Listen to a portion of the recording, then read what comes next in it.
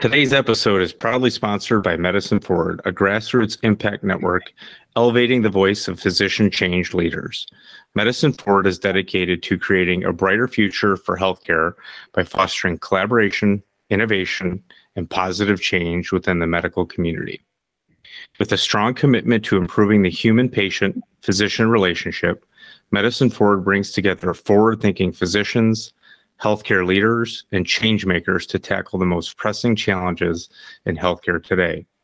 Their initiatives span advocacy, education, and community engagement, all driven by the shared goal of creating a healthier and more equitable healthcare system. As a trusted sponsor of our podcast, Medicine Forward exemplifies their mission to promote meaningful dialogue, facilitate interdisciplinary collaboration, and inspire innovative solutions for a healthier world. We're honored to have Medicine Forward as a partner in our journey to explore the latest developments and insights in healthcare. To learn more about Medicine Forward and their work, visit their website at medicineforward.org. Join us in supporting this remarkable organization as they continue to drive positive change and transformation in healthcare.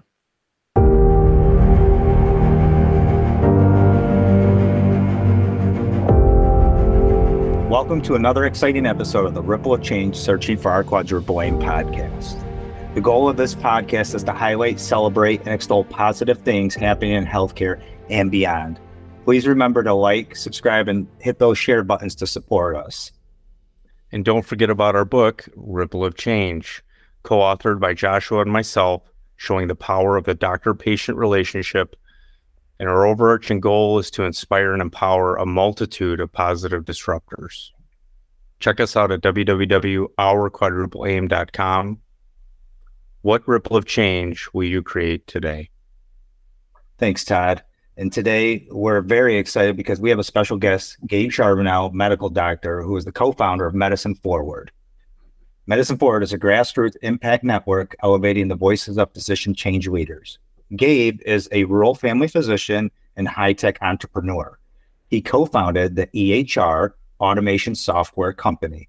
And for listeners, EHR is the electronic health record. He serves as EHR faculty at Practicing Excellence and has been a physician advisor to the AI scribe companies, Tenor and Sidekara. He is also the passionate creator of the hashtag Fight Burnout movement on social media and fightburnout.org. Gabe lives and practices in Stevensville, Montana. Welcome, Gabe. Thank you, Joshua. It's good to be here. And I'm going to piggyback on that a little bit because Gabe's also a great guy and a friend of mine. And his energy for transforming healthcare is super motivating and definitely fills my cup up on a regular basis. And I can't state the importance of that enough to where we celebrate one another. So a second welcoming Gabe to the show. Thank you, Todd. I'm going to push that or bounce that back to you too and say it's a mutual feeling. I think we energize each other and that's so needed. 100%, fellas. So yeah, again, welcome. So why don't we just jump right in? And I'd like to kick things off, Gabe, by asking you a question. What inspired you to become a physician? Yeah.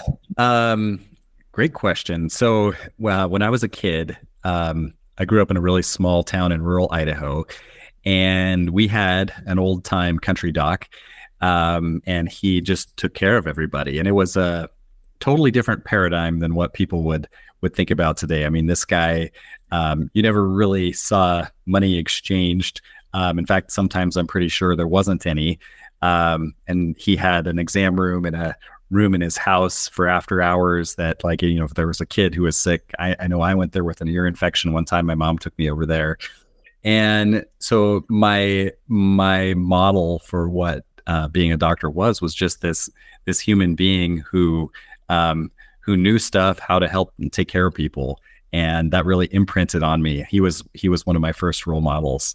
I actually have a couple from early on that really stand out, but I think the more I reflect on it, his name was Doc Drury, and he was just a beloved part of our community. And I really connected with how cool he was and thought I'd like to be like him.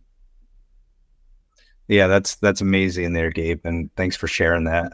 We love to hear what motivates folks to go into what they're doing and bring that to a positive spin. So thanks. It's awesome. Yeah. That reminds me of a book I read. I think that was in part of my choosing family medicine, an Irish country doctor.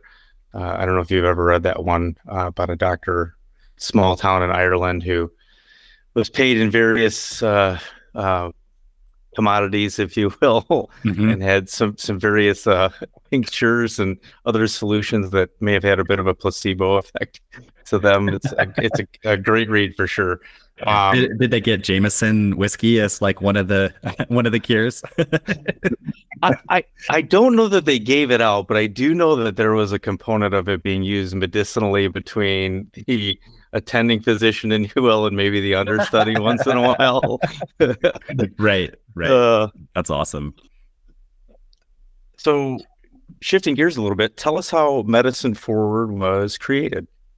Yeah. Trying to think of like a direct way to tell this story. But I think the quickest route is like backtracking a little bit to my own story of burnout.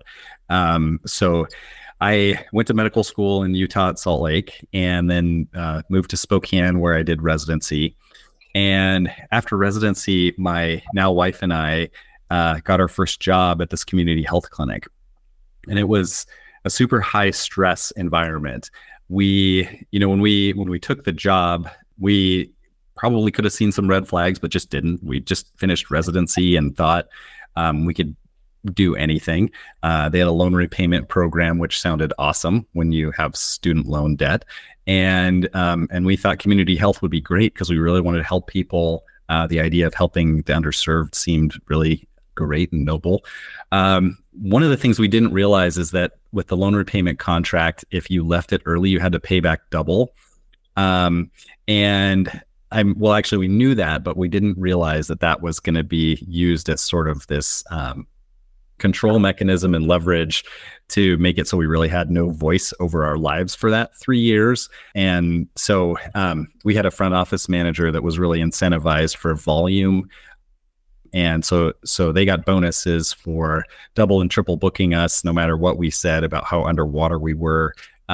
It was the height of the opiate epidemic. We inherited a practice from a doc who really prescribed a lot of opiates. Like I said, we just came out of residency, so we're very undertrained and underexperienced for how to manage some of that complexity.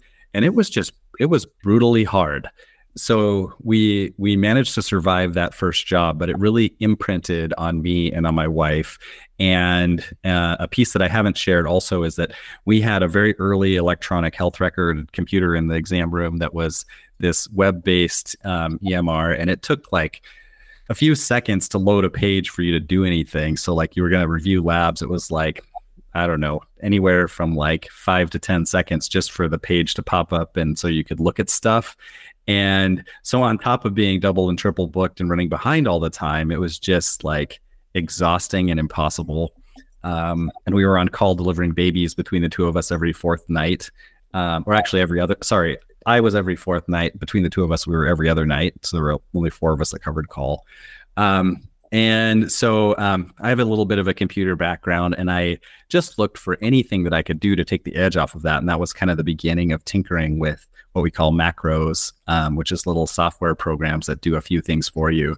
So I started writing these little programs that would like open those pages that took so long, so I could actually like do some other work on paper while I was waiting for the screen to load. So that's part of the story. And anyway, we got out of that really tough job, managed to make it through the 3 years, didn't have to pay double on our loans back, thank goodness, and decided we needed a change. And my wife's family is all from Montana, from the Missoula area, and we started looking for jobs and found a job in rural Montana where I still am today. And when we started, it actually was a breath of fresh air. We actually had a lot more control over our schedule and our work. But there was also an emerging trend that there was this big rollout of the major EHR Epic where we worked. And that ties into my story in that, so this history of building macros and trying to make shortcuts, I became fast friends with the other doctor who was working there. And we basically were like, wow, this new computer is not all it's cracked up to be. It's very difficult. And so we started making little programs to try and take the edge off, which led to other people wanting to know about that because it was helpful. And we did consulting first, kind of teaching other people how to do that. We built essentially voice automations with Dragon, the software Dragon. So you could say like, hey, do all this stuff at one time instead of having to do so many multiple steps. And that turned into asking the question of like, well, why can't these very expensive and fancy computer systems just have like built-in buttons that do work the way a doctor thinks? And so we could focus on the things that have the most meaning to us, which is taking care of patients. And so we actually, I self-taught myself how to write a little bit more computer code than I had known before. And we built an app that essentially was an add-on to Epic that did that. And for quite some time, we pursued that because people were so desperate to have help with this challenge. And really the computer was just getting in the way of us being the doctors we want to be. And I found that a few things. One, it's very hard to get new software into the healthcare system. Two, the big EHR vendors do not want you to build things like what we were building. So that was a barrier. And three, there was this underlying problem of burnout that was even bigger than the technical problem that we were trying to solve. I mean, there were all these wonderful docs who, like, you would go and try and help them build these tools, and they were just exhausted and frustrated and felt like they had no voice, no one's listening to them. And actually, in my case, a lot of them were people that I had trained with, like attendings and specialists that had taught me when I was in residency. So it was actually really a kind of a emotionally hit me, and I felt like I definitely wanted to make a difference, but I didn't really know how. So so we built this software company, and for a few reasons that failed. And I kept asking, well, how can I make a difference? These things matter a lot to me. I got involved in local leadership. That was really frustrating. It was, I mean, I didn't feel high stress until I would go to these meetings of our local primary care council. And it was supposed to be a place where like doctors would have a voice and help kind of shape primary care and make things better. But it really devolved into a meeting where it was basically like, if you're a representative from your clinic, you go there and like hear what administration wants you to do and like where the money is going to come from next, and then go back and get your colleagues on board with that. And so it was like, that's very frustrating. And that is not how I feel like I want to spend my time. And I really want things to be better. And it didn't feel like that was making a difference. So that was like a piece of like what got me fired up to think about things differently. So anyway, startup fails, at least economically, and in terms of scale, it failed. In terms of making a difference for people that we could get it in their hands, it was really cool. But I had all these ideas, and somewhere along the line, I kept notes throughout the years of like what was interesting to me. And somehow I came up with this idea that there were just too many good people in medicine for us to stay as stuck as we are, but I didn't know how to get unstuck. And so I came up with this idea that I wanted to make a design and put it on a t-shirt. And this design, after thinking about a lot of symbols and ideas, is the mythical phoenix bird that rises up out of the ashes, symbolizing these people kind of being reborn or reinventing the broken healthcare system to something that we could get behind, that felt right. And then it's raising the rod of Asclepius, the rod with the snake, that's the symbol for medicine, raising that out of the flames with the words "fight burnout" over the top. And then in Latin underneath, it says, "Together we rise above." And I thought I was a little weird when I made that shirt. I can't even tell you why I had to do it. I got excited and had to make this shirt. So I made it and wore it around. And then I had a buddy from the technology blogging space, John Lynn, and he was doing a project called the 12 Days of Health IT Christmas, Healthcare Information Technology Christmas. And he just wanted to talk about stories. And it's like, anybody got a story? I'm like, well, I made this shirt and I want to do something with it. And what I want to do is give it to people who inspire me, that are trying to do something or who are doing something to make a difference in burnout. And John liked the idea, so he gave me a spot, and so I wrote about it and started doing that, and basically just started finding people, largely through Twitter, who inspired me, or other people that I knew about. And I would reach out to them and say, hi, my name's Gabe. I'm a family doc in rural Montana. I made this shirt and I would love to give you one because you inspire me with what you're doing. And I'd just like to do that. And so I'd write them a little card saying thank you and send the shirt. And then, and people started taking pictures of themselves wearing the shirts with this hashtag of fight burnout. And it kind of took off a little bit in terms of like a small social movement. And way more than I expected. Like I said, I thought I didn't even really know what I was doing when I made the shirt. And I realized there was an important piece of that I didn't tell you, which is that when I was building our software company, I went to some of the big health technology conferences. There's one specific one called HIMSS. It's got like 40,000 people that come to it. And there were these people that would show up there that were wearing their suits. And then with their suits, they had these very interesting bright pink socks with mustaches and puzzle pieces on them. And it was like very mysterious. Like, what is this all about? This is clearly something, but I don't know. Like, I don't know what the secret is. Like, but I kind of want to know. And actually oftentimes it was like the coolest people, like the keynote speakers or the folks that everybody wanted to talk to. And so anyway, I eventually did learn that and became friends with the guys who started Pink Socks. So Pink Socks is basically a movement, and this is really interesting. This ties back into Eric Topol.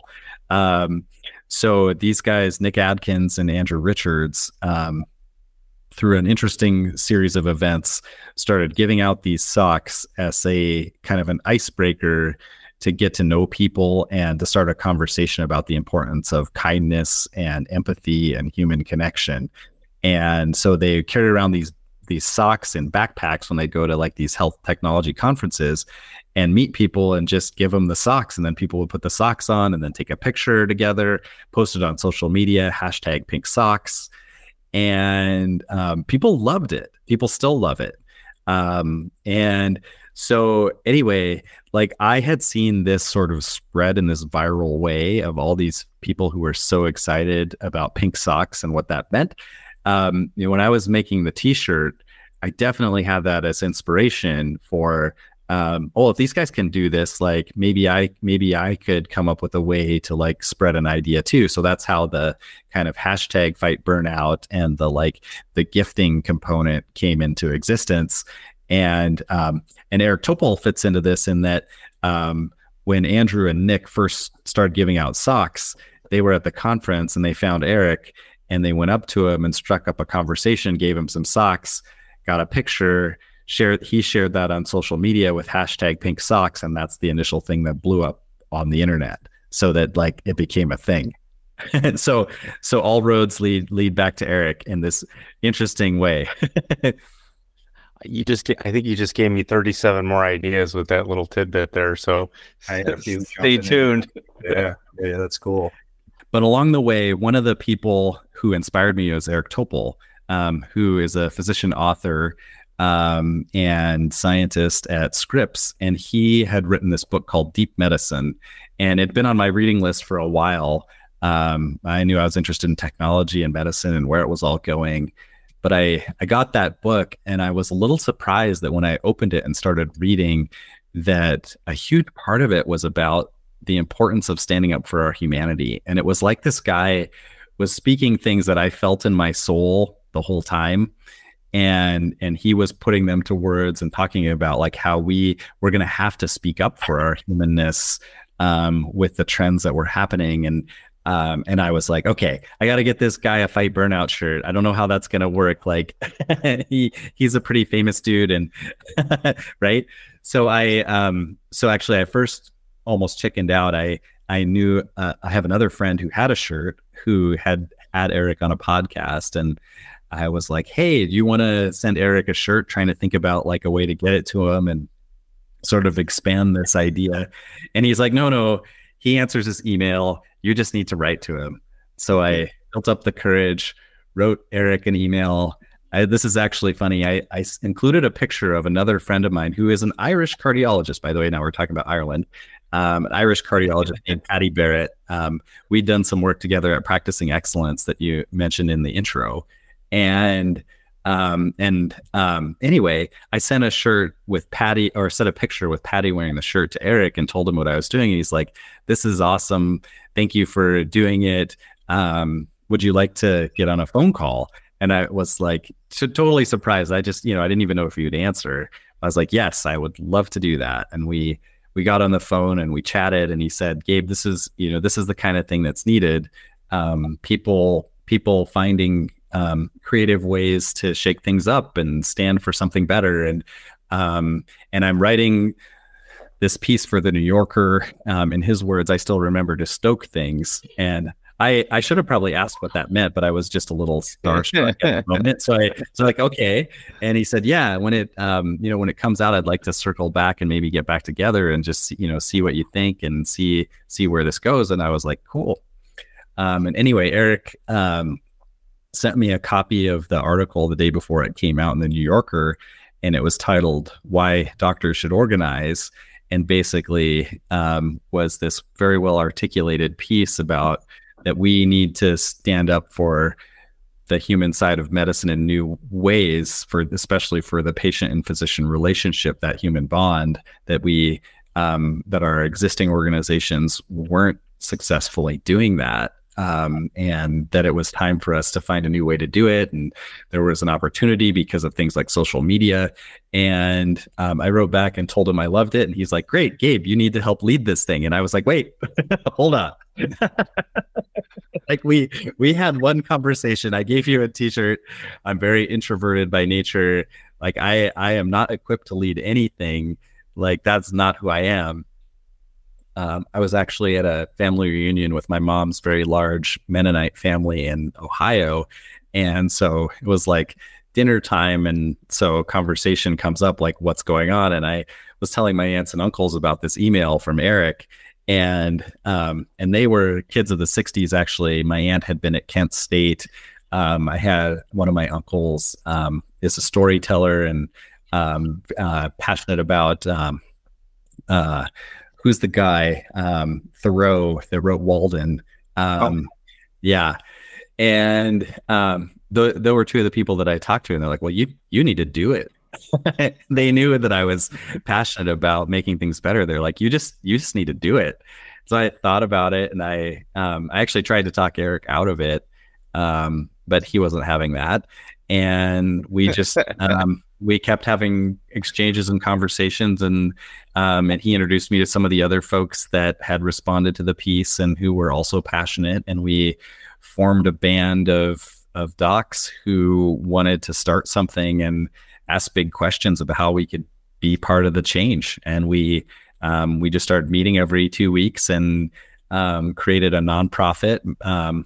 It was initially launched as Osler's Alliance. For just a historical note. And the piece came out in August. We had a launch event in November and have been doing advocacy and education and trying to bring people together ever since through a series of kind of iterated experiments. I should stop talking for a second. Told you that's a long story. No, that's really good. Actually, at one point, I think I was jotting down how many red flags there were related to your first job. That there's a lot of learning to be had there for those looking, and some of it's scary, frankly, like the payback double. I mean, my goodness, Yeah. Yeah. So if there are any residents listening to this and you get offered a loan repayment contract like that, don't take it. There are better options. I don't even know if they still do that, but they did when I was eligible for it. Well, and there's a great sounding board too, right? With Medicine Forward. I mean, it's a safe space with the Mighty Networks platform. People can ask questions that'll get, looked at by their colleagues and so on and so forth. Yeah, definitely. For sure. In our true yin and yang fashion, I think Josh was up with the next question. So I'm going to fire the ball over to him. Yeah, absolutely. So your journey is very, very interesting, Gabe. And I want to go back to something that you highlighted that Todd and I have talked a lot about lately. Of course, the ripple of change, but I think we're realizing the importance of it even more, and that's the physician-patient relationship. And so I'd like to go back to that and ask you something. Understanding that relationship's very sacred, it's extremely powerful, and yet it seems to be buried these days.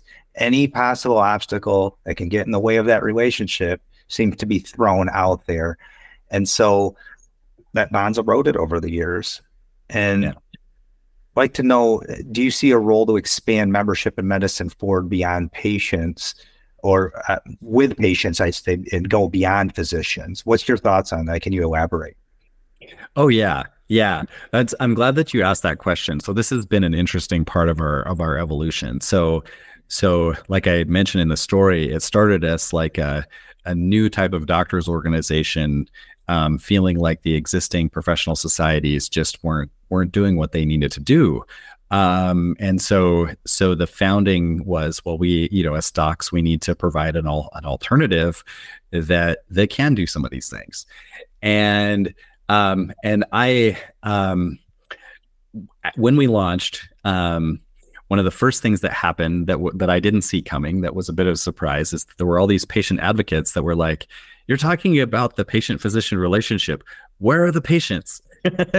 So my email and my social media was full of all of these angry patient advocates initially, who were like, "You don't get it. Like, you can't talk about this relationship. A relationship isn't one-sided. That doesn't make any sense." And I had to agree.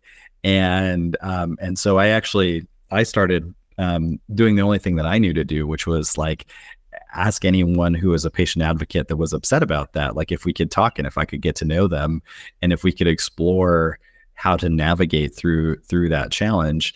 I think the organization has evolved a few times, and I would say that we're more and more, we're already including people beyond doctors.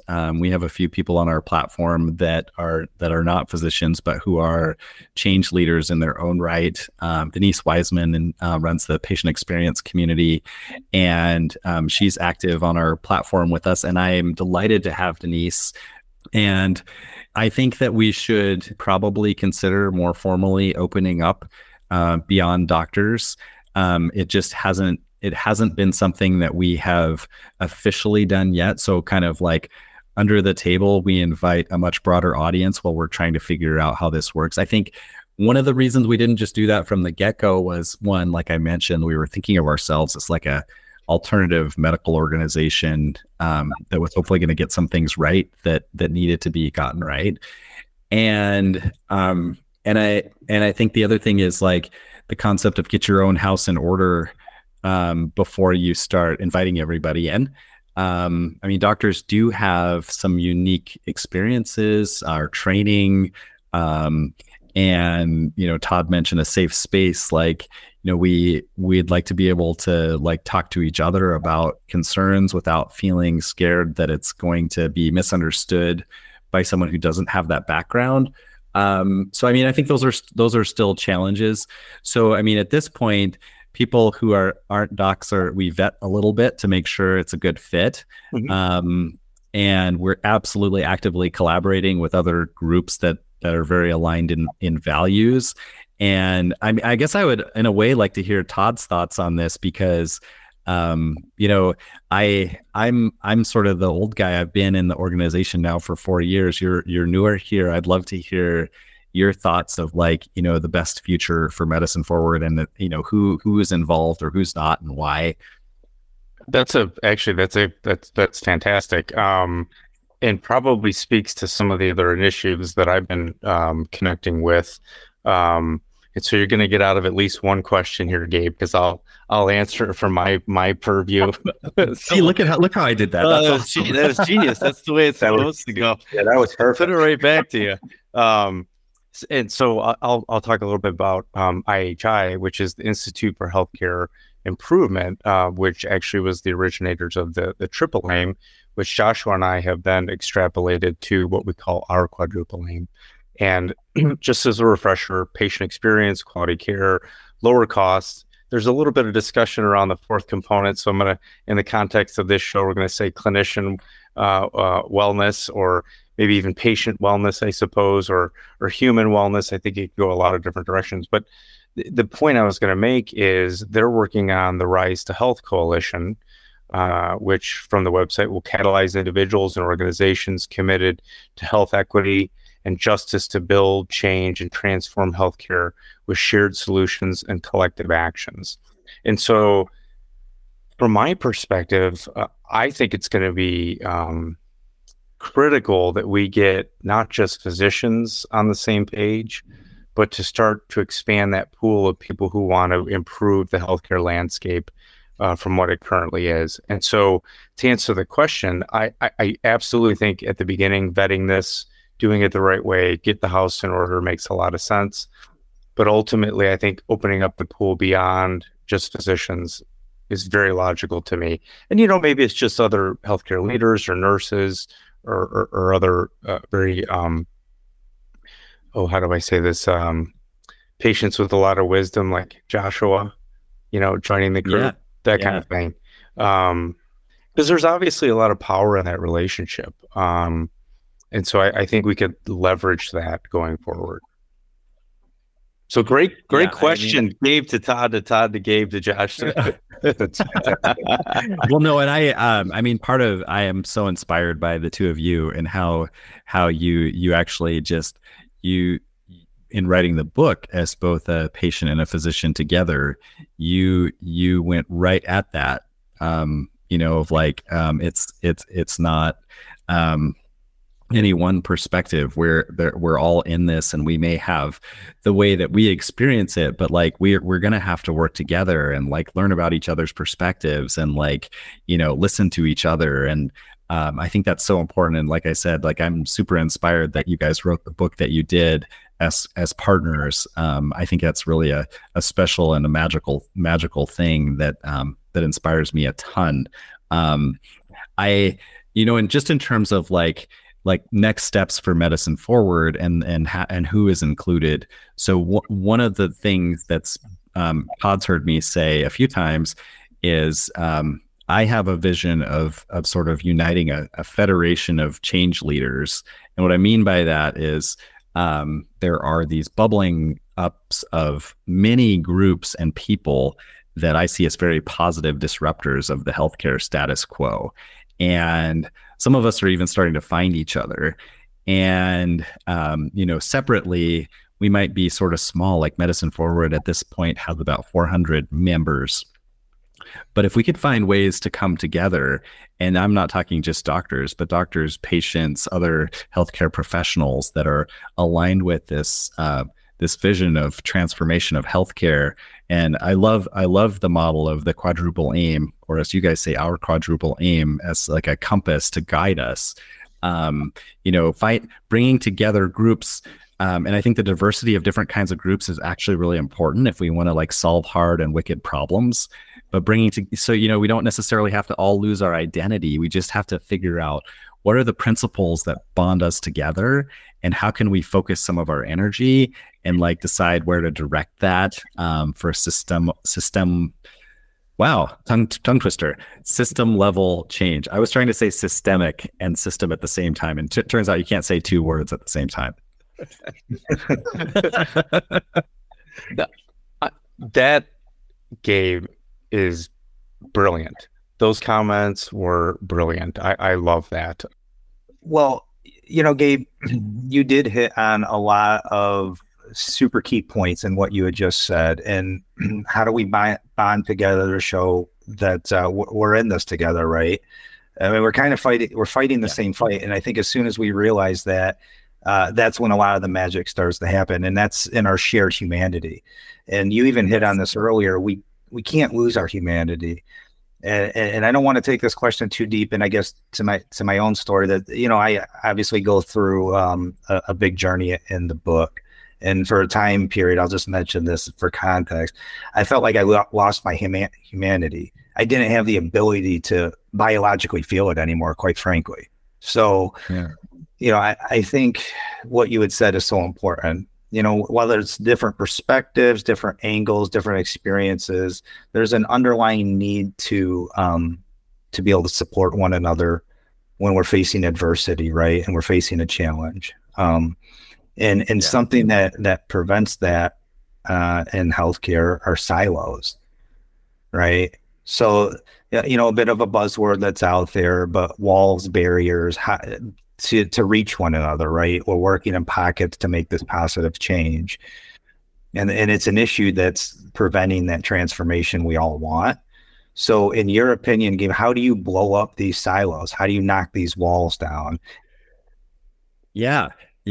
Well, I mean, so I have sort of large scale ideas and then even more sort of small scale, very practical, one foot in front of the other ideas. I'll share an example. Todd also knows about this. So one of the things that we've done inside of Medicine Forward is have a few book clubs. And the most recent one we did was with the book Multipliers by Liz Weissman. Excellent book, by the way. I think in the realm of like changing culture, healthcare can learn a lot from that. In fact, I was just at a wedding this weekend for a friend and sitting next to another doc who gives that book out to everyone that he meets and writes a message to them because it inspires him so much, which really excited me. But the point I was trying to make about the book club is that really was an interdisciplinary book club. Like the invitation was open to patients, doctors, whoever was interested in being part of this and having conversations about how to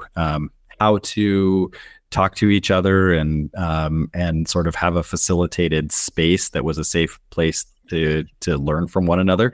So that's a very practical example of a small scale thing that can be done. But book clubs are surprisingly powerful. I mean, I just think it kind of diffuses a little bit of some of the fears or tensions that might be there about like, how do you even get started? It's like, well, hey, are you interested in this book? Yeah, me too. Like, okay, let's show up and talk about it. And then we can kind of like maybe share a story about our own life or our own experience and learn from each other. So I think that's something that excites me quite a lot. And a bigger scale example is that Medicine Forward is interested in doing a national summit that brings together some of these change leaders and starts to figure out how we could start to build this federation. And we're not going to wait until the summit happens to try and bring people together. But I think if you can get folks together in shared space with good facilitation and the right intentions and a belief that we can do something that could really make some magic. One of the folks who has been just awesome since last year is Lisa Scardina, has been basically working as a volunteer executive director for us. And her background is in what's called appreciative inquiry. And it's a process that kind of guides people in groups through navigating through creative solutions to really hard problems. And her vision is like, if we could bring together people for this National Appreciative Inquiry Summit with the topic of disrupting the status quo of healthcare and break down some of these silos, that would be incredible. In terms of, I guess, other stuff about Medicine Forward. So because Denise, who I mentioned earlier, has become such a good friend, we brought her on as our interdisciplinary relations officer. And she's actively a participant in our meetings about how we're going to build the organization and our strategy. So, I mean, that's one of the ways that we think about it is just like, let's get our hands dirty and just jump in collaborating. and figure out who the interested and passionate people are that we need to know about and need to think about working with. I love it. That's awesome. I think that's really fantastic. And one thing I've noticed a theme, Gabe, I've already picked up on you, even though this is kind of the first time we formally met. You listen to your heart, and that comes through loud and clear in every answer that you've shared. And I think people are going to really pick up on that too. So I love it. Well, thank you. And to piggyback on that, the idea of a book club, I mean, how brilliant in its simplicity, right? Like, get a few of your key leaders at an institution to read a book like Multipliers, or I can think of another book that I like too called Ripple of Change. That's a great book too. Yeah. I got that plug in there. But the reason I bring that up is even, one of the chapters is called ROI for a Health System. And in that chapter, there's 10 simple, low cost or no cost challenges that a C-suite executive could read through and probably start to transform their culture really quickly. And who's to say you couldn't have a book club with doing that? Spend a little bit of time talking about that. Or, I mean, there's plenty of great examples out there of literature to help us get through this mess that we exist. But perhaps the most fun part of the call is the Ripple Challenge question. So I'm going to lob that back over to Joshua to start.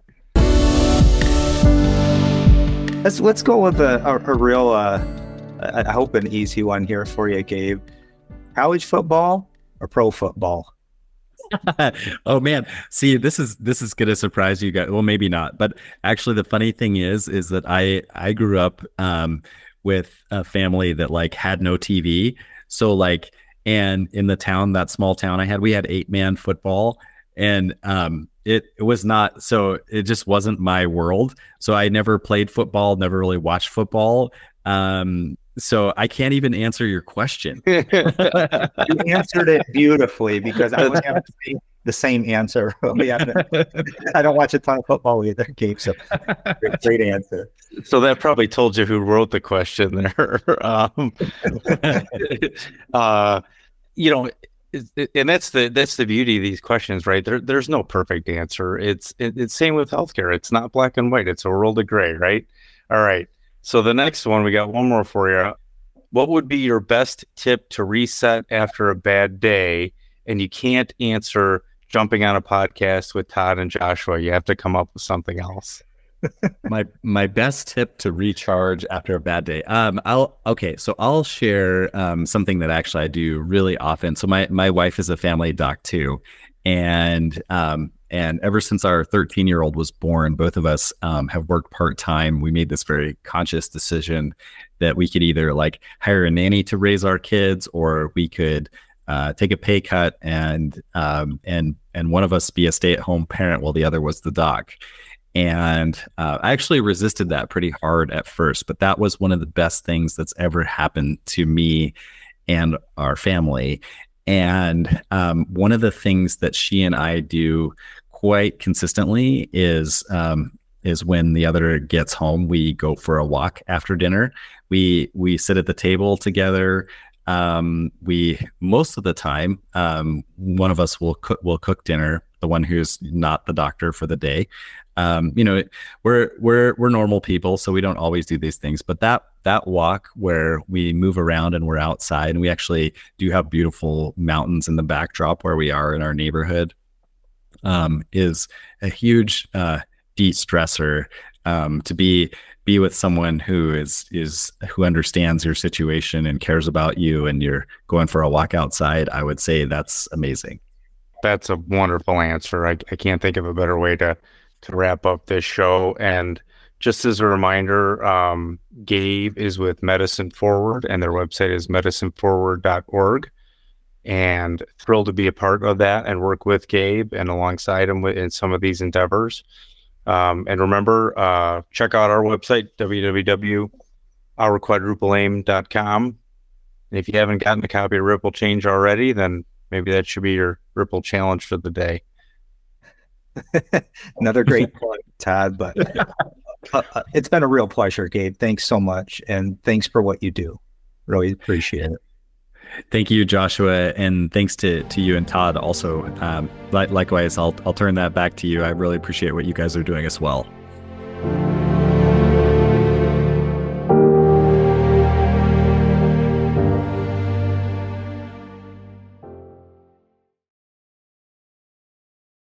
Grab your copy today. Ripple of Change is available in hard, soft, and ebook formats.